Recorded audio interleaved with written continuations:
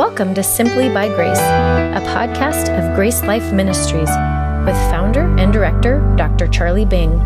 This podcast and other helpful resources can be found at our website, gracelife.org. Now, here's Dr. Bing. Good morning, everyone. So glad you came here. We thank Faith Community Church for allowing us to meet here, for Grace School of Theology for hosting the event and doing the planning, and appreciate you coming. I'm just wondering, how many are here at a Free Grace Alliance conference of any kind for the very first time? Never been to a Free Grace Alliance conference? Gee, that's about, 60, 70%? Well, that's really good, very encouraging. Roger and I just came from Oregon where we did another regional Free Grace Alliance conference, and things were a little more casual there, so I kind of dressed in between. And also, I forgot my belt, so...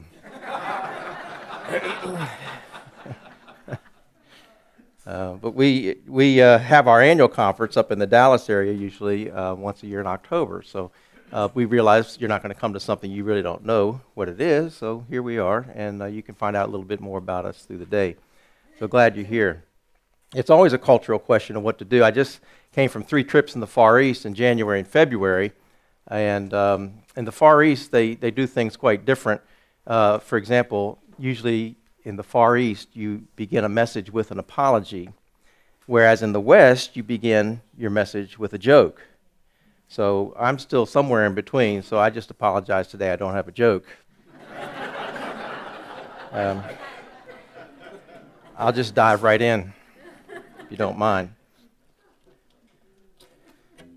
I want to talk to you today about something I call A Truth, B Truth, but I want to give credit to Dr. David Anderson, because I just heard him one time in a message talking about the Free Grace message using the term A Truth, B Truth, and it stuck with me. And you know what? Everywhere I've used it in the world to teach the difference between salvation truth and sanctification truth, which is what we're talking about, it has stuck with people. And if you can go away with the ability to look at scriptures with that approach or that paradigm in mind, I think it'll worth your ticket here, okay? So A Truth and B Truth. And the point is that distinctions make a big difference in the scriptures. And when we don't make distinctions, we get into a lot of trouble. Distinctions make a big difference. Even distinctions down to a letter or a word. And the failure to do this can lead you down a whole different theological path if you're not careful. For example, the difference a letter can make, the difference between a theist, someone who believes in God, or an atheist, someone who does not believe in God, or moral, someone who is moral, or someone who is without morals, amoral. Sometimes in the scriptures, even a letter or a plural or singular makes a great difference. We could give you examples like Galatians 3:16. Paul says, not to seeds, but seed as of one. So he even looks at what we would call one letter, but to him, a very small distinction in the Hebrew language.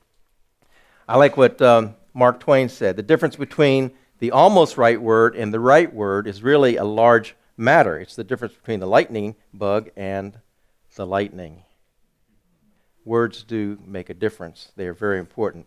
And seeing distinctions in Scripture is very important. And so I want to talk to you about the A Truth, B Truth distinction. And this chart helps you kind of get your mind around basically what we're talking about. When we say A Truth, we're talking about salvation itself, justification, salvation, and B Truth would be discipleship or Christian life issues. Okay? So you have the difference between justification, our initial salvation, and sanctification, which is our ongoing progressive salvation. A Truth is about spiritual birth, which happens in an instant, and B Truth is about spiritual growth, which happens over a lifetime. You're starting to see the difference? Okay? A Truth is when we establish a relationship with God.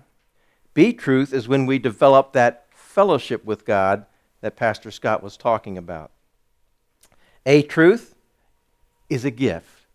A gift is always free, right? B Truth is about the prize. A prize is something you have to earn or work for. Okay? Now, I could quit right now, and if you remember these distinctions, we've done our job today. But you would feel cheated, so we'll go on. This is so important for Christians to understand, because if you don't, you have all kinds of problems. Some things that blur the distinctions, and when people look at a word or a scripture, or sometimes we have theological bias. In fact, I would say we always have theological bias. Nobody is totally objective when looking at the scriptures. But often there are traditional assumptions about Bible passages, and we might give you some examples in a little while. But what I mean by assumptions is that, that we just proof text a verse. We don't think about what it really means. We're not really using the context. We're just throwing out a verse, and we've never really thought through, but we've always heard that verse.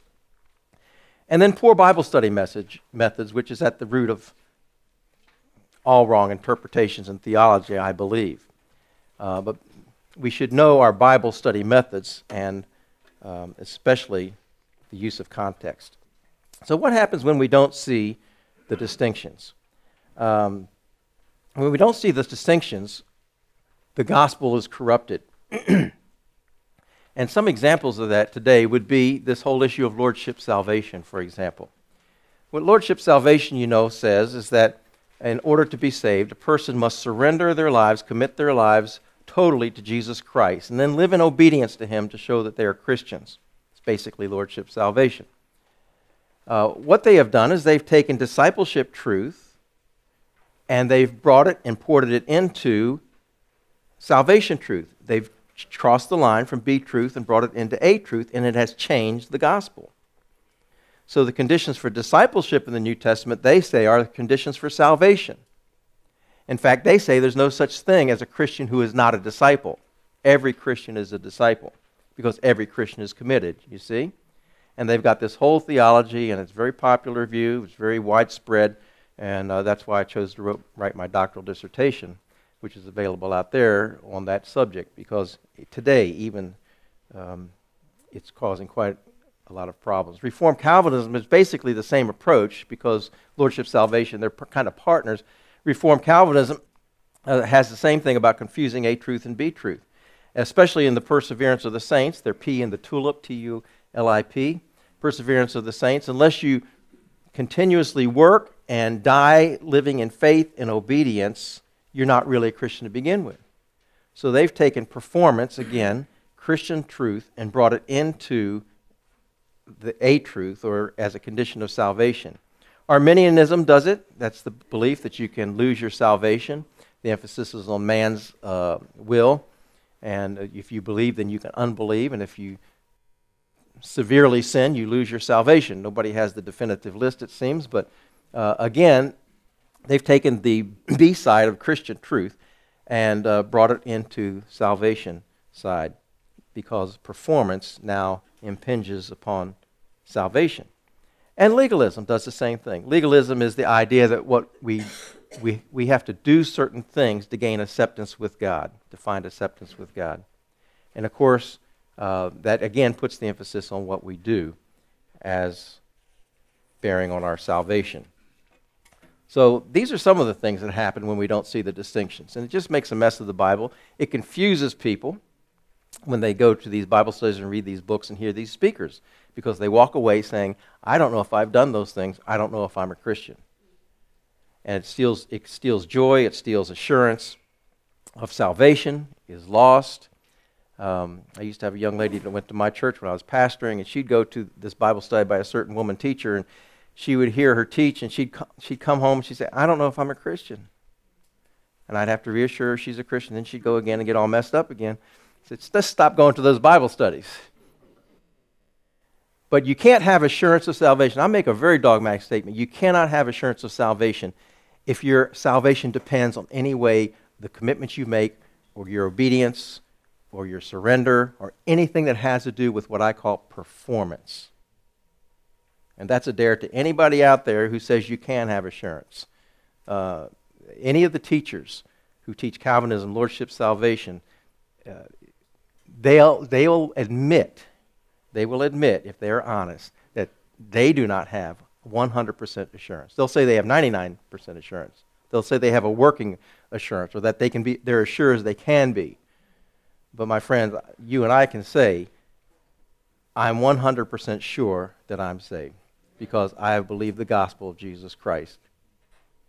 That's the difference it makes. So assurance of salvation is lost, and deep Christian truth is lost too. Because see, if you take the conditions for sanctification in the Christian life and you put them in the gospel, then everything's a condition to be saved. Then you never really appreciate something like Psalm 32, where David, who is definitely saved, is just talking to the Lord because he's in a bad place. Many people believe Psalm 32 is a response to the sin with Bathsheba, like Psalm 51. But there he's expressing his forgiveness. Or you take a book like 1 John. 1 John, which is often called a test of salvation, that's the popular view. Almost every commentator, except for Dave's and a few others, have it right. But you take these deep truths in 1 John, and if everything's a test of salvation, then we lose what 1 John is really about, and that's developing an intimate relationship with Jesus Christ. And all that truth is lost. You take the book of Hebrews, for example, and the warnings. And people believe that the book of Hebrews is just to separate the sheep from the goats, the saved from the unsaved. And we look at those warnings and we say, all those people are going to hell. And we miss the deep truth about what those warnings are trying to say to us, you and me.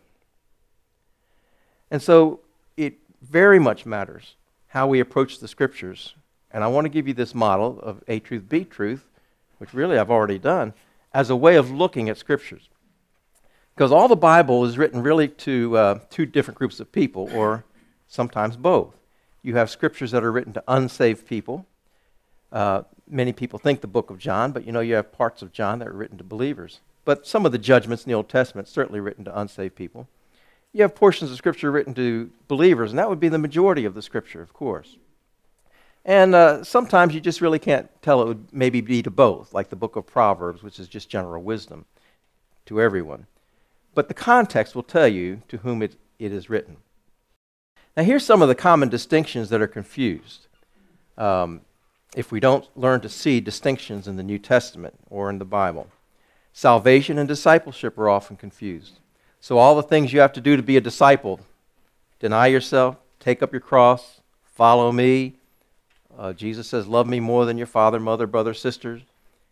Those become conditions for salvation. Faith in Christ should be distinct from works for Christ. Salvation is one condition, faith, whereas discipleship with a Christian life, of course, involves many works. Another distinction would be grace for eternal life, and as opposed to merit for eternal rewards. Ephesians 2:8-9 says we're saved by grace through faith. But verse 10 says we're saved for the purpose of good works. So that should be a consequence. But it's definitely distinct. Sometimes we confuse the idea of eternal damnation with temporal discipline. The New Testament has a lot to say about the discipline of believers because God doesn't let his children run wild. And so there's severe discipline, and that's what I think the book of Hebrews is talking about in the warning passages. But if we take that and bring it into salvation truth and make those passages warn about eternal damnation, we lose the truth that's relevant to you and me as Christians.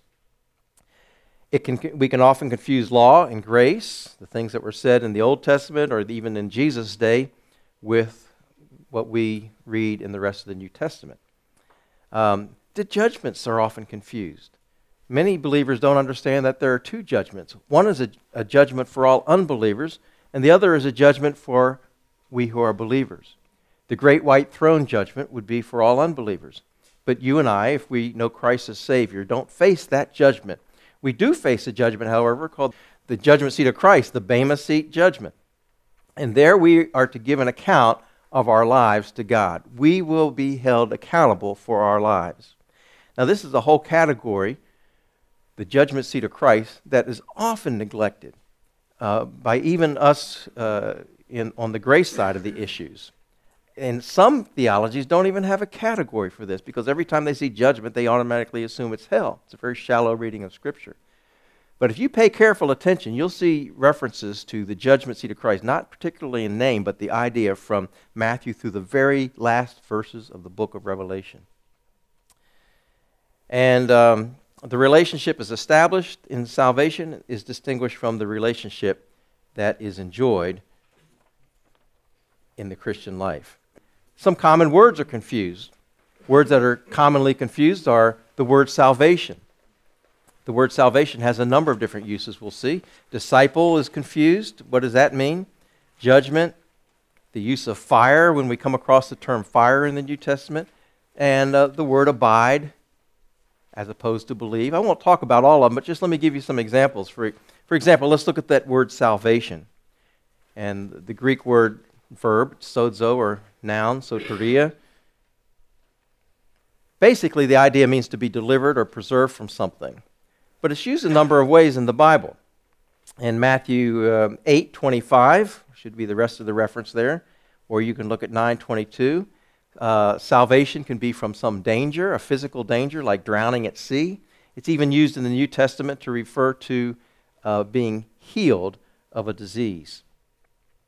It can also be deliverance from enemies. A reference for that would be Luke 1:71. I think that's in the Song of Simeon. He talks about Israel being delivered or saved from its enemies. He uses that word.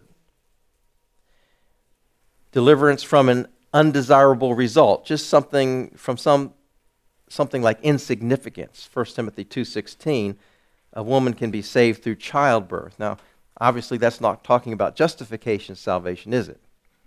We'd have a population explosion. It's talking about a woman, I think, in my interpretation, being saved from insignificance. She finds her life and significance in children and raising godly children. That's one of the ways she can find life and significance. And then also deliverance from hell. Salvation is used in that sense. You could jot down Ephesians 2:8 for that, if you want to. Or Titus 3:5. So, when you come across the word salvation in the Bible, if you have an A truth, B truth mentality, then you're saying, well, which does it refer to? It's not automatically salvation from hell, which is the first thing many people jump to. So keep that in mind. Words make a difference. And the word judgment, as we said, usually the word krima or the word bema refers to the judgment seat of Christ. Krima means judgment in general.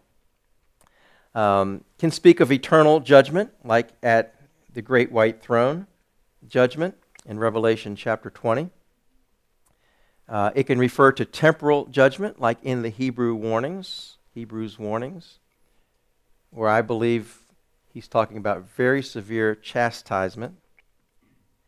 And, of course, the judgment seat of Christ is a very common use that you'll find.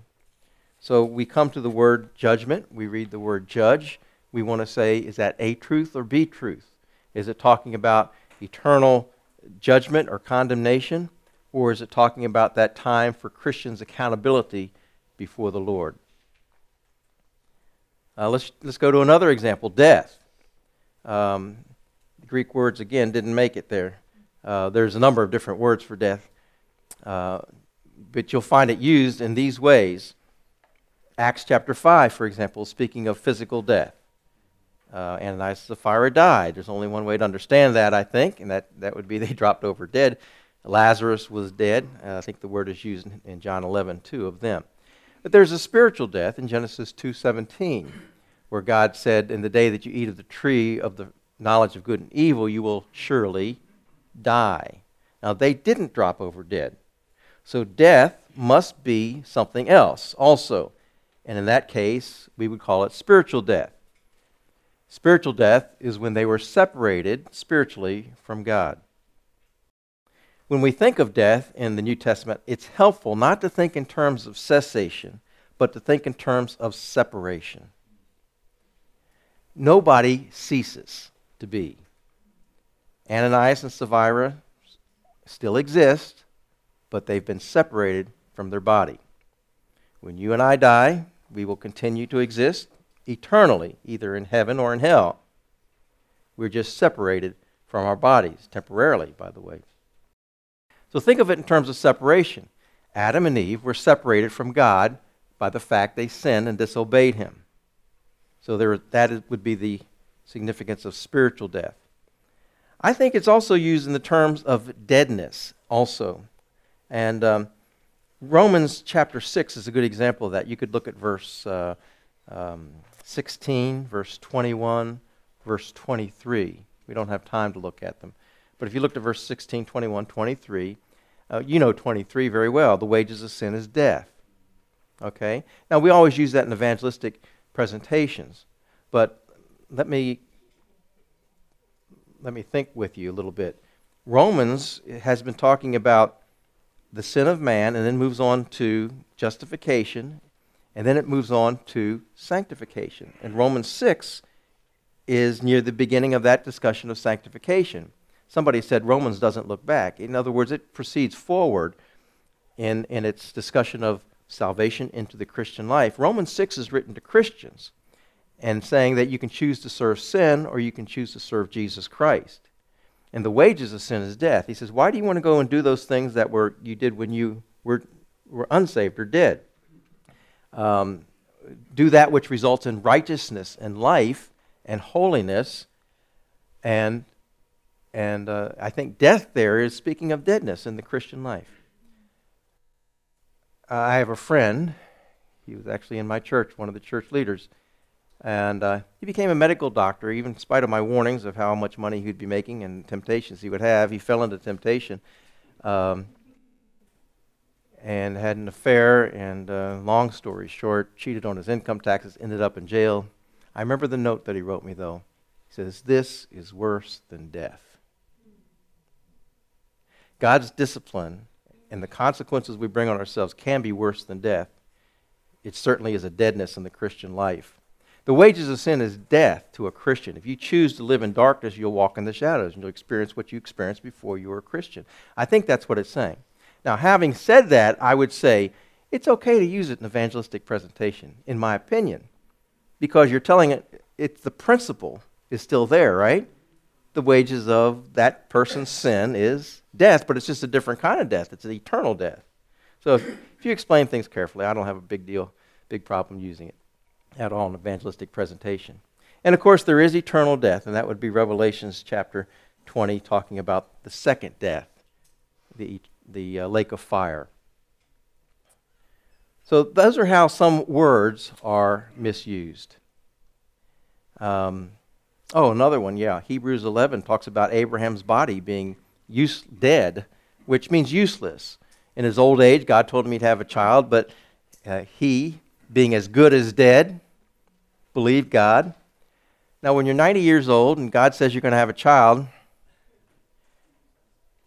and to believe God, he and Sarah had to get active again. You know what I mean? They had to get active again and act on God's promise. And even though their bodies felt dead and perhaps looked dead, they said, we're going to believe God. And they did, of course, and had Isaac. So there's another example of how the word dead is used. So when we read the word dead in the New Testament, we don't want to jump to the conclusion it's talking about some kind of eternal death or losing our salvation, but we have to say, how is it being used? And of course, the context should tell us.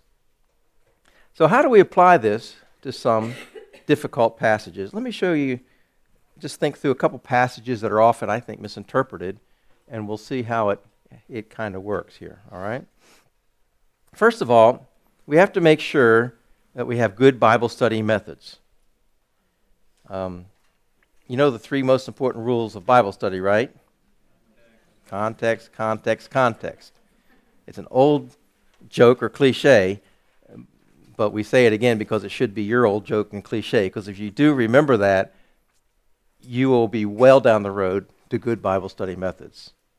And by context, we mean looking at, first of all, the bigger circle of context. What testament is this written in? Is it in the Old Testament under the law? Is it in the New Testament in the church age under grace? Is it a transition period like the book of Acts? We want to know what is the context. And then we want to look at the book itself. When we look at the book, we're asking, who is it written to? Why was it written? What are the circumstances behind it? Who wrote the book? Things like that.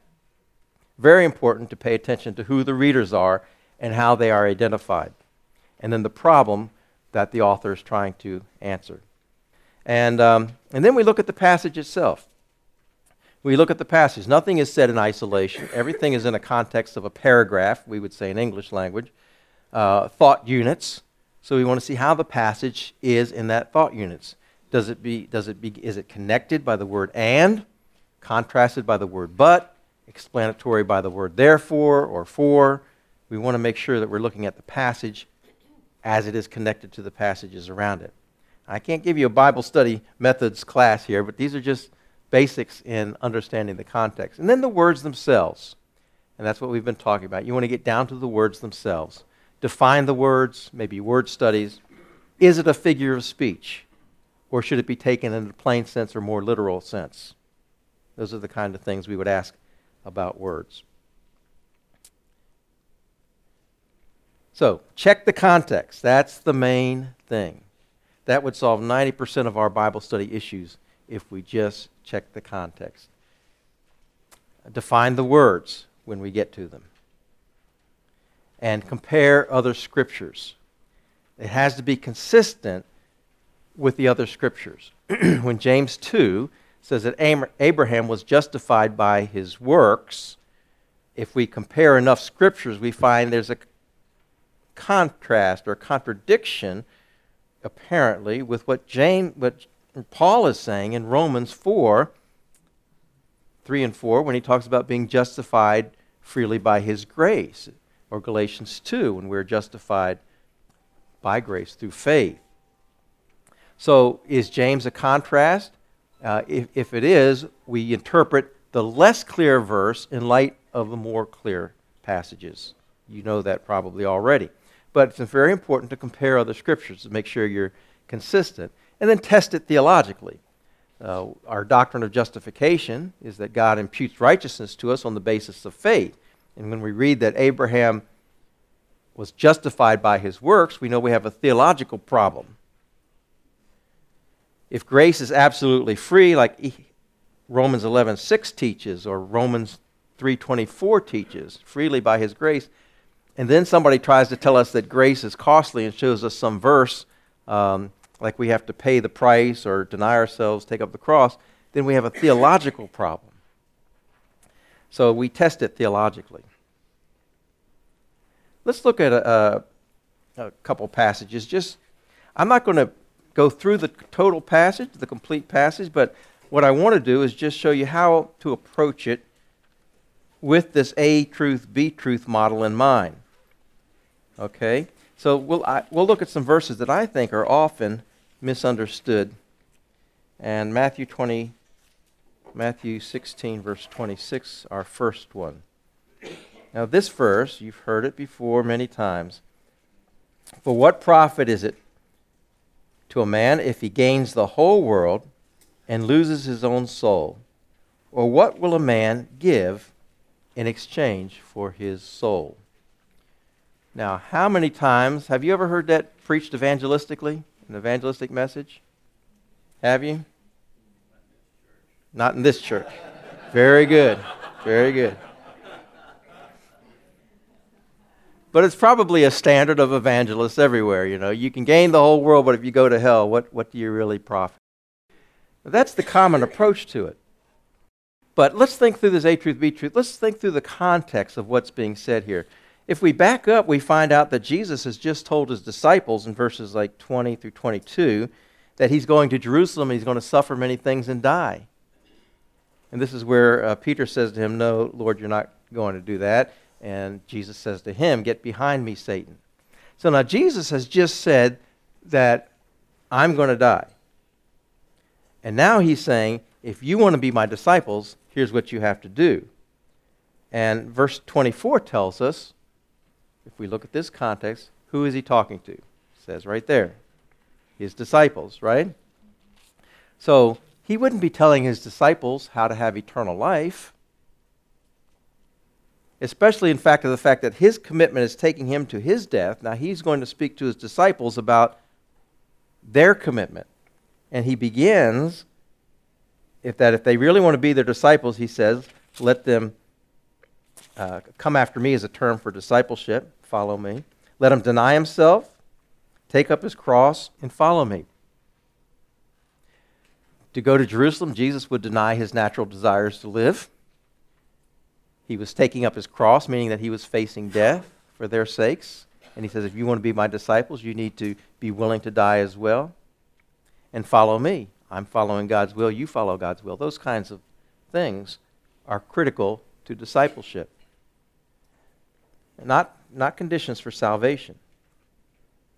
So whoever desires to lose his life, whoever desires to save his life will lose it, but whoever saves his life for my sake will find it. Now there you have the word save, and we have to ask, what is the meaning of it? What does it mean to lose your life? Is he talking about going to hell, as many people would interpret it? What does he mean about saving your life? In the New King James Version, that word is used, save, and it is the word soteria, or from sozo. It's the word sozo.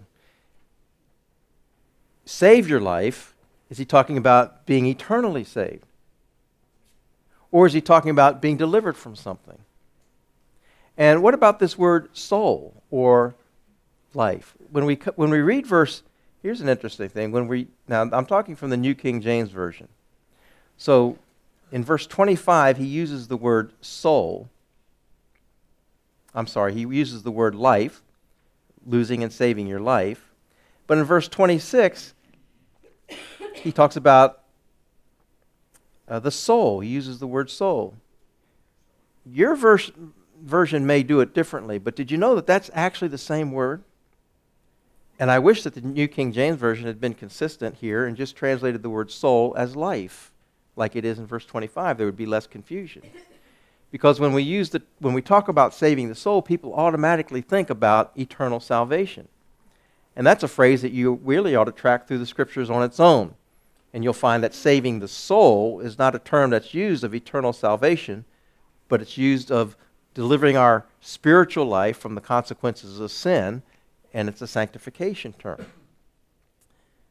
And so we look at this passage, and we say, if he's speaking to the disciples about commitments that they need to make to be more of a disciple, then he can't be talking about going to heaven and hell. So what does it mean then to find your life and to lose your life? If you lose your life, if you try to find your life, you'll lose it. If you try to lose your life, you'll save it. What he's talking about is the life as in its essence. What is life to us? You see the slogans or T-shirts, that says, football is life. Golf is life. In other words, if I wore a shirt that said, golf is life, that means that's what I live for. That's the most important thing to me. And that's what defines me. I'm a golfer. And I kind of build my life around that. And what Jesus is saying, whatever your agenda is for life, or whatever it is that you have made the most important thing in your life, if you give that to God, you'll really save your life, because he gives life back to you, life abundant, John 10:10. The abundance of life. We think, oh man, I can't do without golf. God says, oh, just let me show you what you can do without. And then he gives us life back. You remember the story of Aaron Ralston? What was the movie made? Was it called 172? Where he went to Blue Man Canyon in Utah, went hiking, went down in a crevice, and a big 800-pound rock rolled on his arm. Is it 72 hours? 172. I don't forget, but Nick Franco coming back. So he's pinned down there, and for 3 days he cannot escape, and he takes his phone and he starts dictating goodbye messages to his family. And on the third day, he realizes that he has this cheap multi-tool that he carries with him, and with dull blades and everything. And he thinks that the only way I'm going to get out of here is to do what I have to do. If you've seen the movie, he starts to cut through his skin. It takes him a couple days to do that, though, and he finally gets down to the bone. And I think he waited till the next morning, the fourth morning, and then he torqued himself so strongly it just broke the bone. But he's not free yet, because what's inside the bone? Or next to the bone, you've got that nerve that runs down. the white nerve. And he knew that would be the hardest part. Because when you touch the nerve, that's just tremendous pain. So I think it was until the 5th morning that he waited and got up enough courage to sever the nerve. He did that. He broke free. He passed out, I believe. And when he woke up, he was free. He tied a tourniquet around his arm. He was able to climb up. Long story short, German couple found him hiking out, and his life was saved. Here's what he says. He says, that day, I didn't lose my arm. I found my life. See, sometimes you have to give up what's near and dear to you in order to find the fullness of life. Someone's put it this way, and I really like it. When life ceases to be the issue, life becomes the reality. When life ceases to be the issue, life becomes the reality. So my friends, if you're holding on to something you don't think you can do without, try giving it to God and see if he doesn't give it back to you 100-fold. Now I'm preaching, so let's go on. You see how we can lose the precious and deep truth of Matthew chapter 16 if we just take it as a truth, heaven and hell passage? You see what I'm doing here? But if we take it as truth spoken to disciples, then we see, man, there's all kinds of implications for me here about how I live my life and how I can serve God. You see why it's so important to see these distinctions? Another passage, John 8, chapter 8, verse 31, is another example. And this passage is often misinterpreted as well. And so we have John 8, and we will begin reading in verse 30. Now these are John's words in the midst of a long dialogue with the Jews. John inserts these comments in verse 30. He says, as Jesus spoke these words, many believed in him. Now, do you have any reason to second-guess John about what he means by that? John says they believe. Good enough for me. I hope it's good enough for you. Then Jesus said to those who believed in him, if you abide in my word, you are my disciple indeed. Disciples indeed. If you abide in my word, you are my disciples indeed. Now, you see, some people say, well, they really didn't believe unto salvation. Because Jesus is saying you got to abide in his word in order to be a disciple. And they interpret disciple as somebody who's saved. In fact, commentators have even called them unbelieving believers. Or believing non-Christians. And the problem is in the context, they go on in this heated discussion, and Jesus actually says, you're of your father the devil. And so they say, see, they have to be unsaved. But they're not from, okay, so the context is, Jesus is talking to this Jewish crowd. John inserts an editorial comment to help us understand what's going on in the meantime. Now, John is actually, that's one of his techniques as you read through the book of John. You'll notice that every now and then he inserts editorial comments for the reader's sake, to know what's going on. Jesus was baptizing in the river of Jordan, I think, beyond Aenon or something like that. He says, because there was much water there. John gives these little explanatory things. So John is inserting a very small comment, but he wants us to know that something very important has happened. That in the midst of this argument with this big crowd, this little group of Jews had believed in him. And Jesus stopped at some point to talk to them and address them.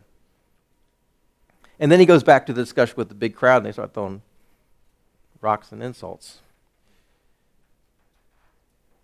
So the context, then, I've just kind of shown you how we look at the context. But what about that word abide? You see, there are other theologies that want to say that word abide, which means to remain, continue, it has the implications of obedience. It means to be in a close relationship with something. There are other theologies that are saying, see, Jesus is saying that you must continue in and obey God's word to be saved, to be his disciple.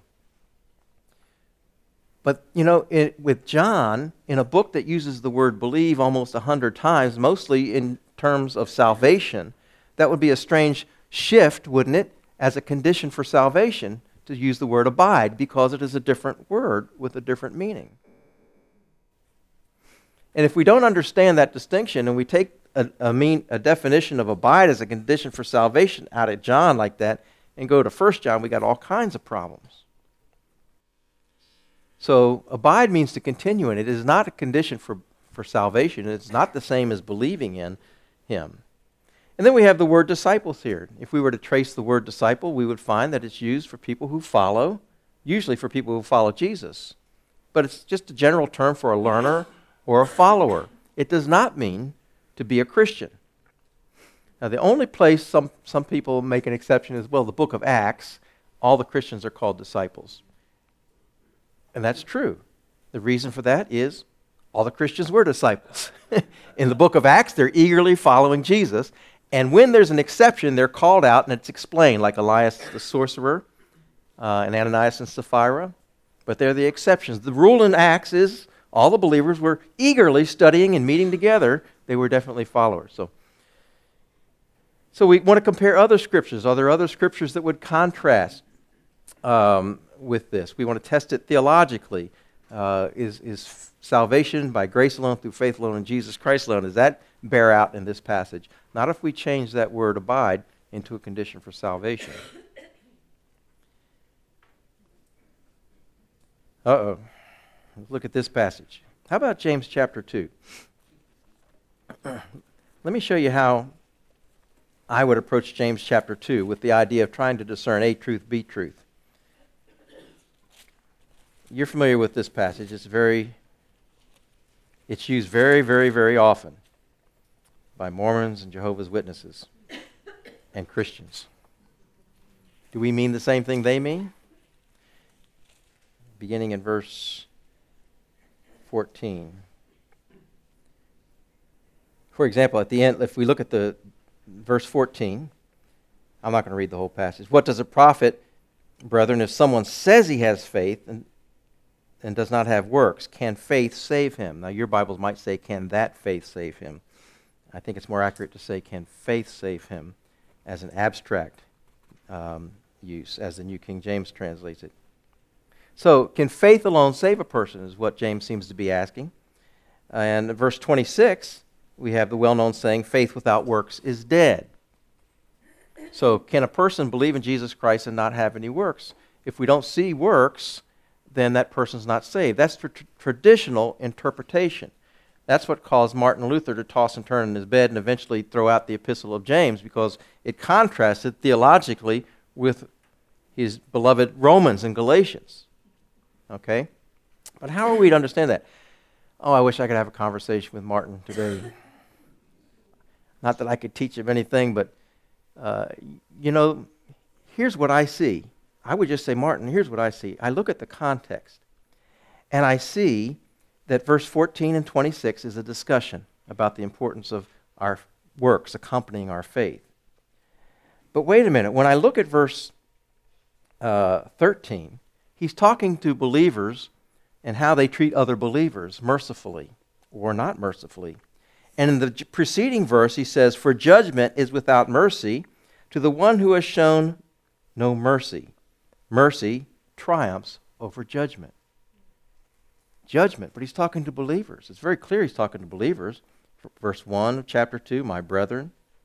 Okay? In verse 14, my brethren. So he's talking about a judgment for believers. Remember, we talked about that. And then I go to the end of the passage and I look at the following context, chapter 3 and verse 1. My brothers, let not many of you become teachers, knowing that we shall receive a stricter, there it is again, judgment. The bookends for this controversial passage are judgment and judgment. What judgment is he talking about? The Bema seat. A truth or B truth? B, you got it. So would you think that verses 14 through 26 would probably be A truth or B truth? Okay, that's a good guess. That's a good start for approaching the passage. Let's see if it bears out as B truth. And so we look at words like saved. Now, big question is, what is he talking about being saved from? And of course, the A-truth interpretation says this person is being saved from hell if they have works that accompany their faith. But in the context, could he be saved from something else? How about saved from a negative judgment at the judgment seat of Christ? If a person appears at the judgment seat of Christ without any, and he's a true believer, but he doesn't have works there, can he be delivered? Can he have a good judgment from the Lord, or can he be delivered from a bad judgment? Well, that's a view that's consistent with the free grace approach. There are other free grace people who take different interpretations, but I kind of like that one because the context, the bookends for the passage are the judgment seat of Christ. What does he mean by dead? You see, the A-truth interpretation will read this and say, well, dead means non-existent or unsaved. But wait a minute. Aren't there other definitions for dead, like useless? If somebody has a true faith but no works, isn't that a useless faith? In fact, in verse 20, many of your Bibles translate it useless. Right? Am I right? You seeing the word useless there in your Bible?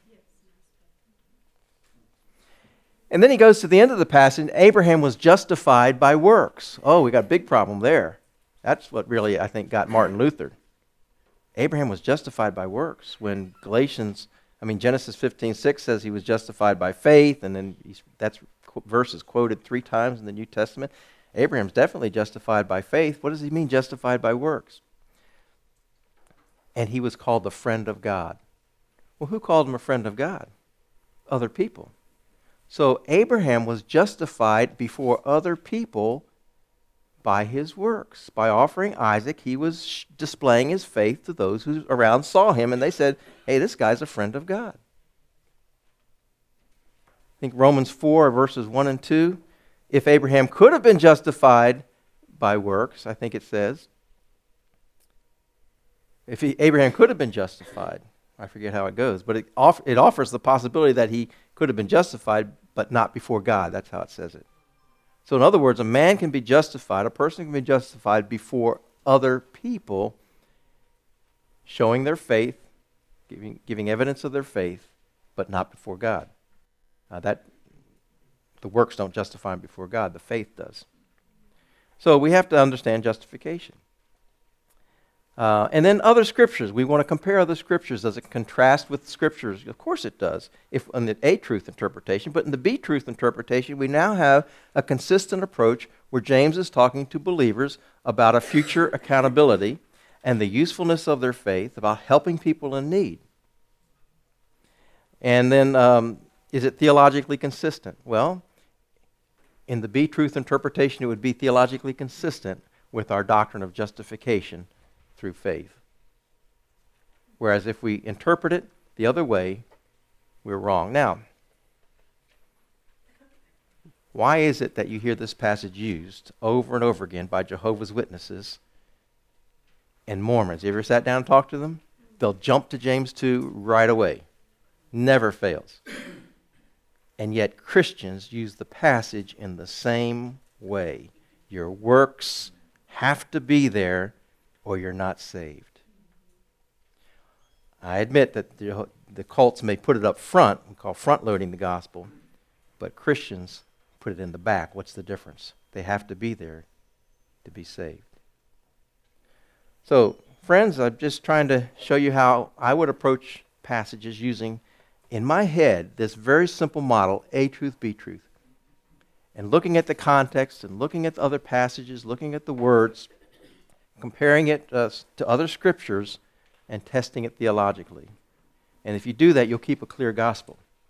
And more importantly, you'll free people from the performance standard, the legalistic performance standard, by which they always have to prove themselves to be worthy of God. It's a liberating way of approaching the scriptures. So I commend it to you and trust that you'll use it. I'm just going to close in a word of prayer. Father, we're grateful for the wonderful gospel of the Lord Jesus Christ. And I pray that we would keep it clear and that we would have clear understanding of Scripture. Be faithful to what you said. do our work, that we might always proclaim a clear gospel, but then also understand the truths that you have for us in the Christian life. So I pray, Father, as we ponder these things, that you would sink them into our heart, that we might not forget, and that we might better live for you. And I pray in Jesus' name. Amen. Thank you for listening.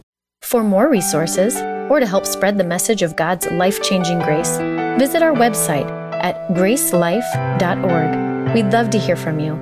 Send us a message at simplybygrace@gracelife.org. See you next time.